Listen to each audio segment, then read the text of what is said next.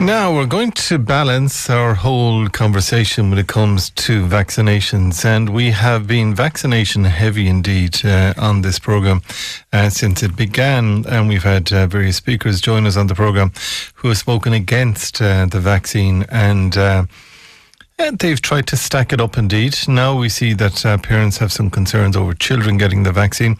But one man indeed who's, I'm told, the voice of reason in this is a man called Ivor Cummins.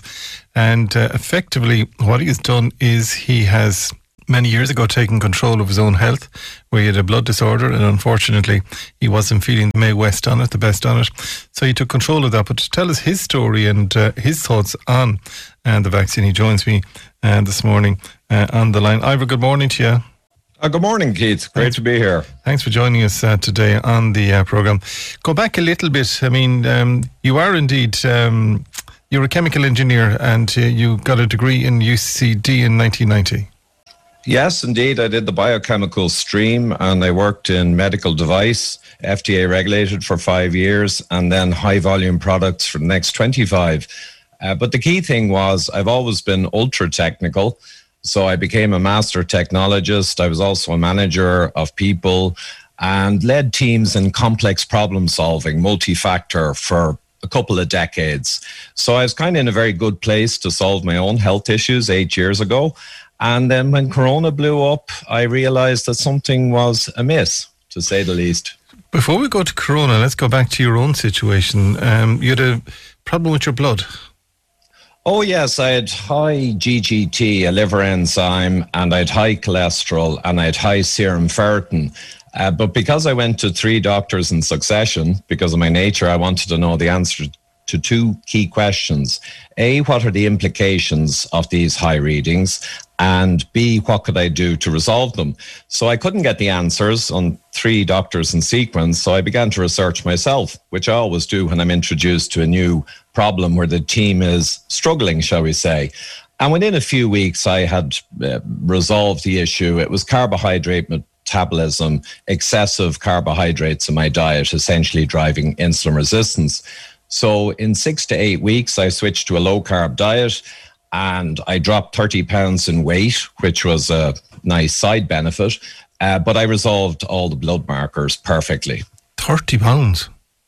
Yeah, I discovered as well that the appetite control system is very, very damaged from refined carb and processed food. So when you switch to a proper real foods diet, your appetite control becomes exquisite. So I actually began to skip meals with impunity because I tend to work around the clock. So skipping meals was useful in terms of productivity too. So a mixture of that diet and the accompanying fasting that occurred by default, the weight fell off me. So fast forward then to COVID. Now, COVID came searching onto my screen on the 12th of March 2020. And I'd heard about it the Christmas beforehand, but at the 12th of March is when the muck hit the fan here. Tell me your experience and what your thought process is. Right. Well, if you go back to the start and remaining brief, so my wife began to bring this up in March, and I had already seen the data for Diamond Princess cruise ship. So I did my mathematical tot, and I realized it would be like a severe flu equivalent, and that it would affect the aged and frail overwhelmingly by a factor of 1,000 over the young. And that, it was going to be sad. There would be many passings, but no more than a severe flu season, largely speaking. So I explained this to her, and that was that until the lockdown started. And then I began to dig in really deep because I knew from my existing knowledge that lockdowns would not really affect, to a great degree, influenza-like viral transmission for many reasons that are quite complex. So when they did the lockdowns, which essentially copied China, and I was very cognizant of this, we had Western guidelines for pandemic management, which were designed to accommodate an epidemic far greater than this one, actually. And they're the WHO 2019 pandemic guidelines, and the Irish and UK guidelines and action plans largely kind of corroborate with those. And we dumped them all. threw them all in the bin. This was clear as day. And we copied China. And that was at the behest of Bruce Aylward in the WHO. They basically said, look at China. They showed a normal viral curve that goes up and down. And they said China did that with lockdowns. The world must do the same. So I realized, hold on, we're dumping all of our science and copying China. Now that's worrying. And then as things got worse and worse and the season ended in Northern Europe around last May 2020, everything collapsed. And then we continue with restrictions, right, for a seasonal virus. And then we bring in mandatory masks in June, July, when the ICUs are empty. So as you can imagine, I'm beginning to wonder now, why did science die and who exactly killed it? Can I suppose we've got to be very cautious here, Ivor. And I mean, you've been referred to as the voice of reason on this one, but a lot of people have lost loved ones. A lot of people have been extremely sick during COVID. A lot of people, as I said, have lost loved ones. A lot of people didn't get a chance to say goodbye to loved ones because at the beginning, if they died, they were put into a body bag and they were buried and that was it, and there was no further viewing of them. So we have to be cognizant of that as we talk about this morning. Absolutely, Keith, and I'm highly cognizant of that and was since the start. But remember that a lot of the tragedy is via the implementation of measures which breached all of our previous pandemic guidelines. So it's not all the virus. No, like what? Give me an example. Well, the example of isolating elderly people behind screens and leaving their last few months be extremely painful. I mean, all of that was not just the virus. That was the path we chose to take. How do you mean leaving them behind screens? Are you saying in hospitals, not allowing visitors in, family members in to be with them? Oh, yeah, and in nursing homes, etc., etc., and what you referred to in terms of funeral arrangements also. So all of that was policy rather than the virus itself per se. But I think we have to keep in mind that I'll give a couple of quick facts. So in 2020 in Ireland, from the CSO and from RIP.ie, approximately 32,000 people passed, and that's relatively normal. 2018 was essentially the same figure. And in the spike month of April 2020, where we were all naturally very worried, the numbers who died were around 3,700. But January 2018 was around 3,650. So it's not incomparable, 2020 to 2018. So it is a tough virus, absolutely, very nasty, particularly for the aged and frail. But it is not out of step with prior severe flu seasons. And I think that's where we've lost sight. And are people listening to the argument that you're putting on, the discussion that you're putting forward, Ivor Cummins? Well, you're talking about a handful of doctors, surgeons, professors, a smallish percentage, and you're up against 24/7 propaganda from the main media. So sadly, to get reach is very difficult. And also there is massive censorship, which exploded into the world scene in March 2020 for first time. So it is a challenge. Now, if you How do you mean massive censorship? Oh, there's enormous censorship on YouTube. So in March 2020, the CEO of YouTube came out and astonishingly said, anyone who says anything that conflicts with the WHO will be taken down. And since then, we've seen... But you're saying we threw out the WHO guidelines for the pandemic. We threw them out when we adopted the Chinese method. Exactly, and then said that the people who did that could not be questioned anymore. That questioning, discussion, debate, which is the lifeblood of science, is now essentially over in many vectors, which also got my attention too, because I began to say, how could they dump their guidelines, copy China, and then say you can't question us even in an open free speech manner? So you can see that this is quite sinister from the start.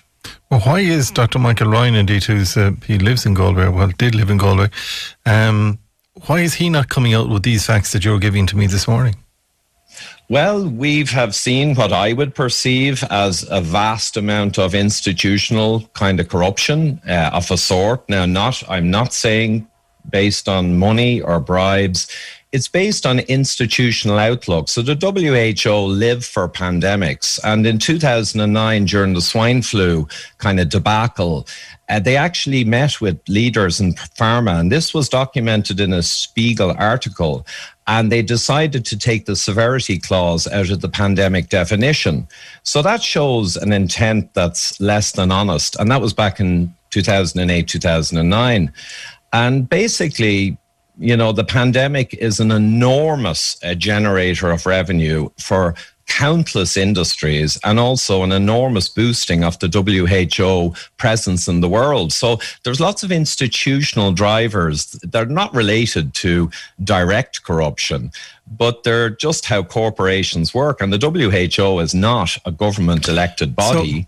It's private industry in a sense. So what, can I ask you then, Ivor Cummins, on this one, just in relation to, I mean, every country in the world bought into the same process that Ireland did, so we're not alone in that regard. And like the United States, whilst it might have been a basket case, I mean, they bought into it as well. They brought in restrictions. They brought in flight restrictions. So is everybody in the world wrong then?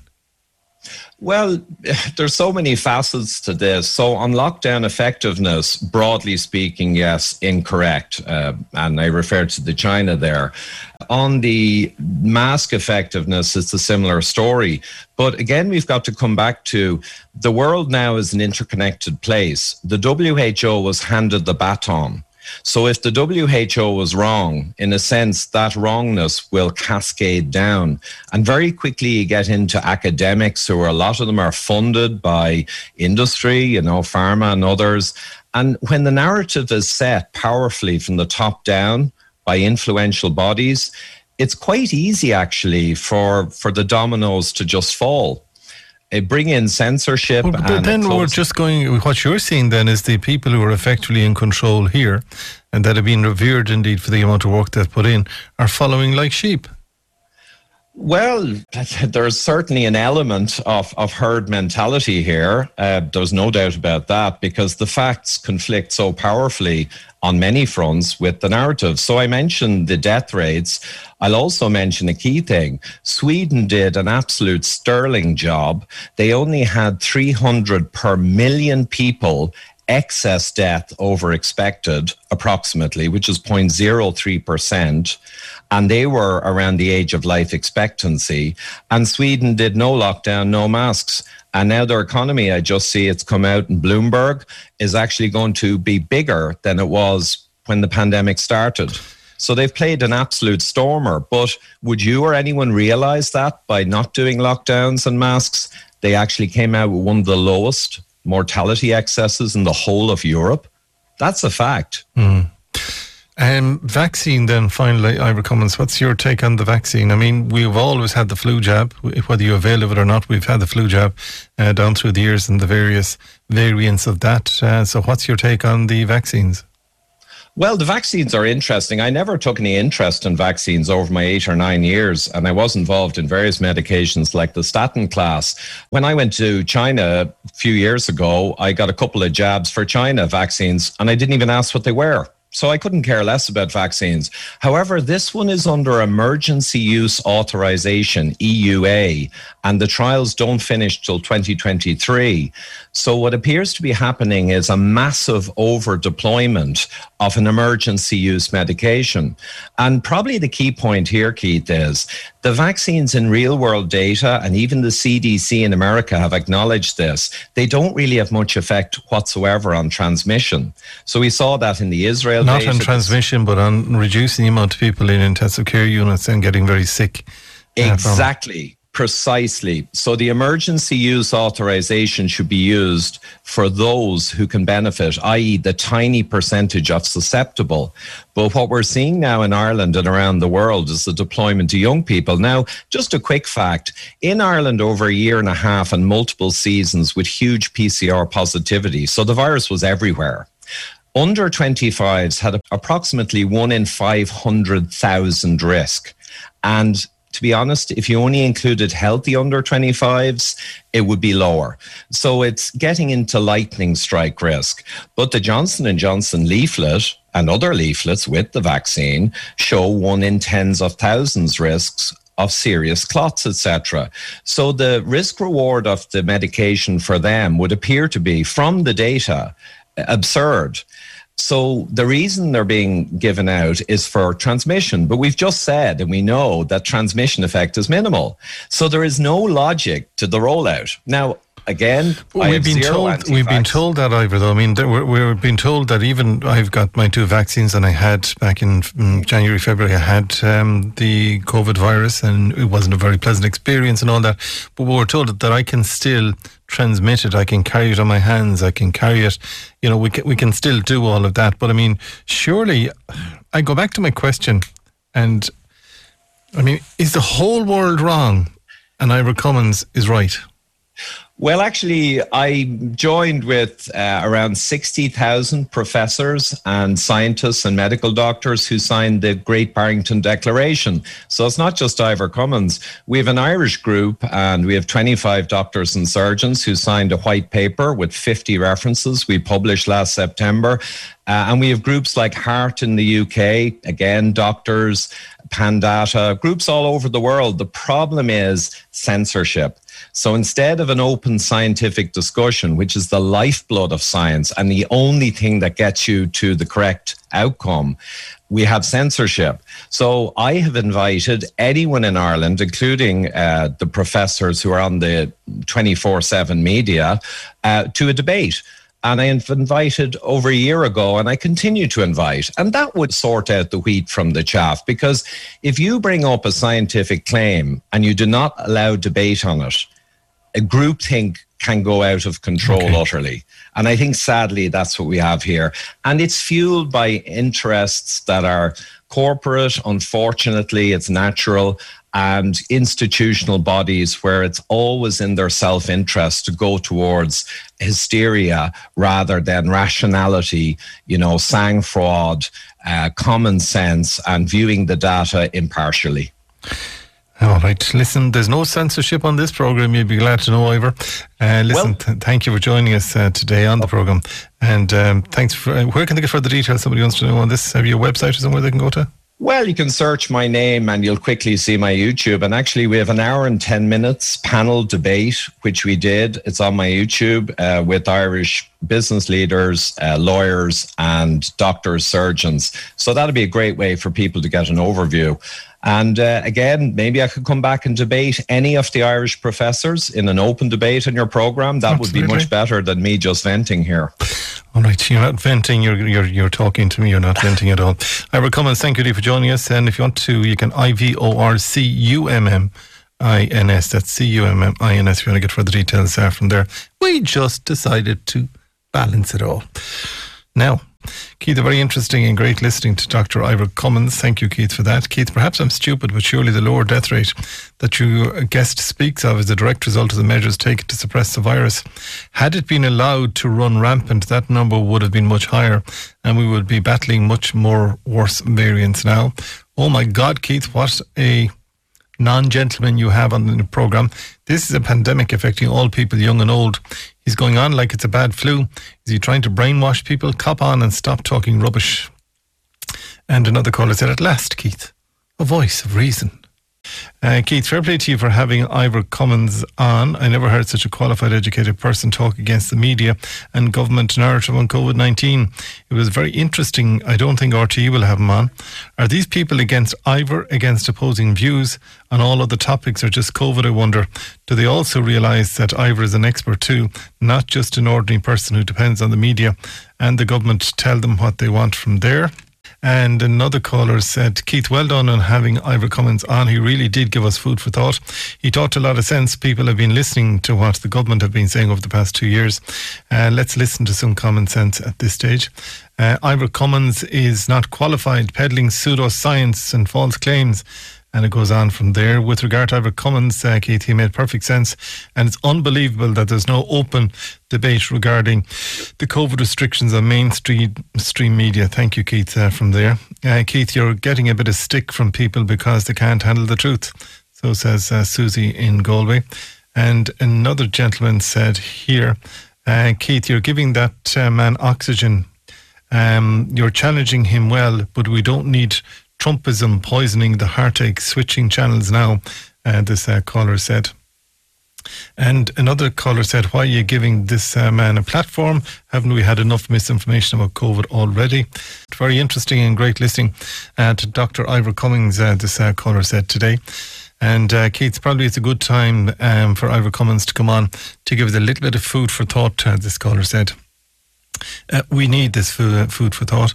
And Keith, you do practice censorship because you didn't give Ivor Cummins enough of time. Now that's rich. Don't forget to subscribe and also to hit that little bell icon to make sure you're informed and get to counter some of the more corporate style science that's out there.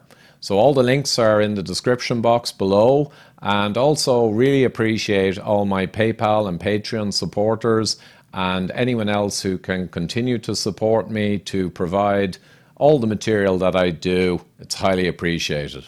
So thank you.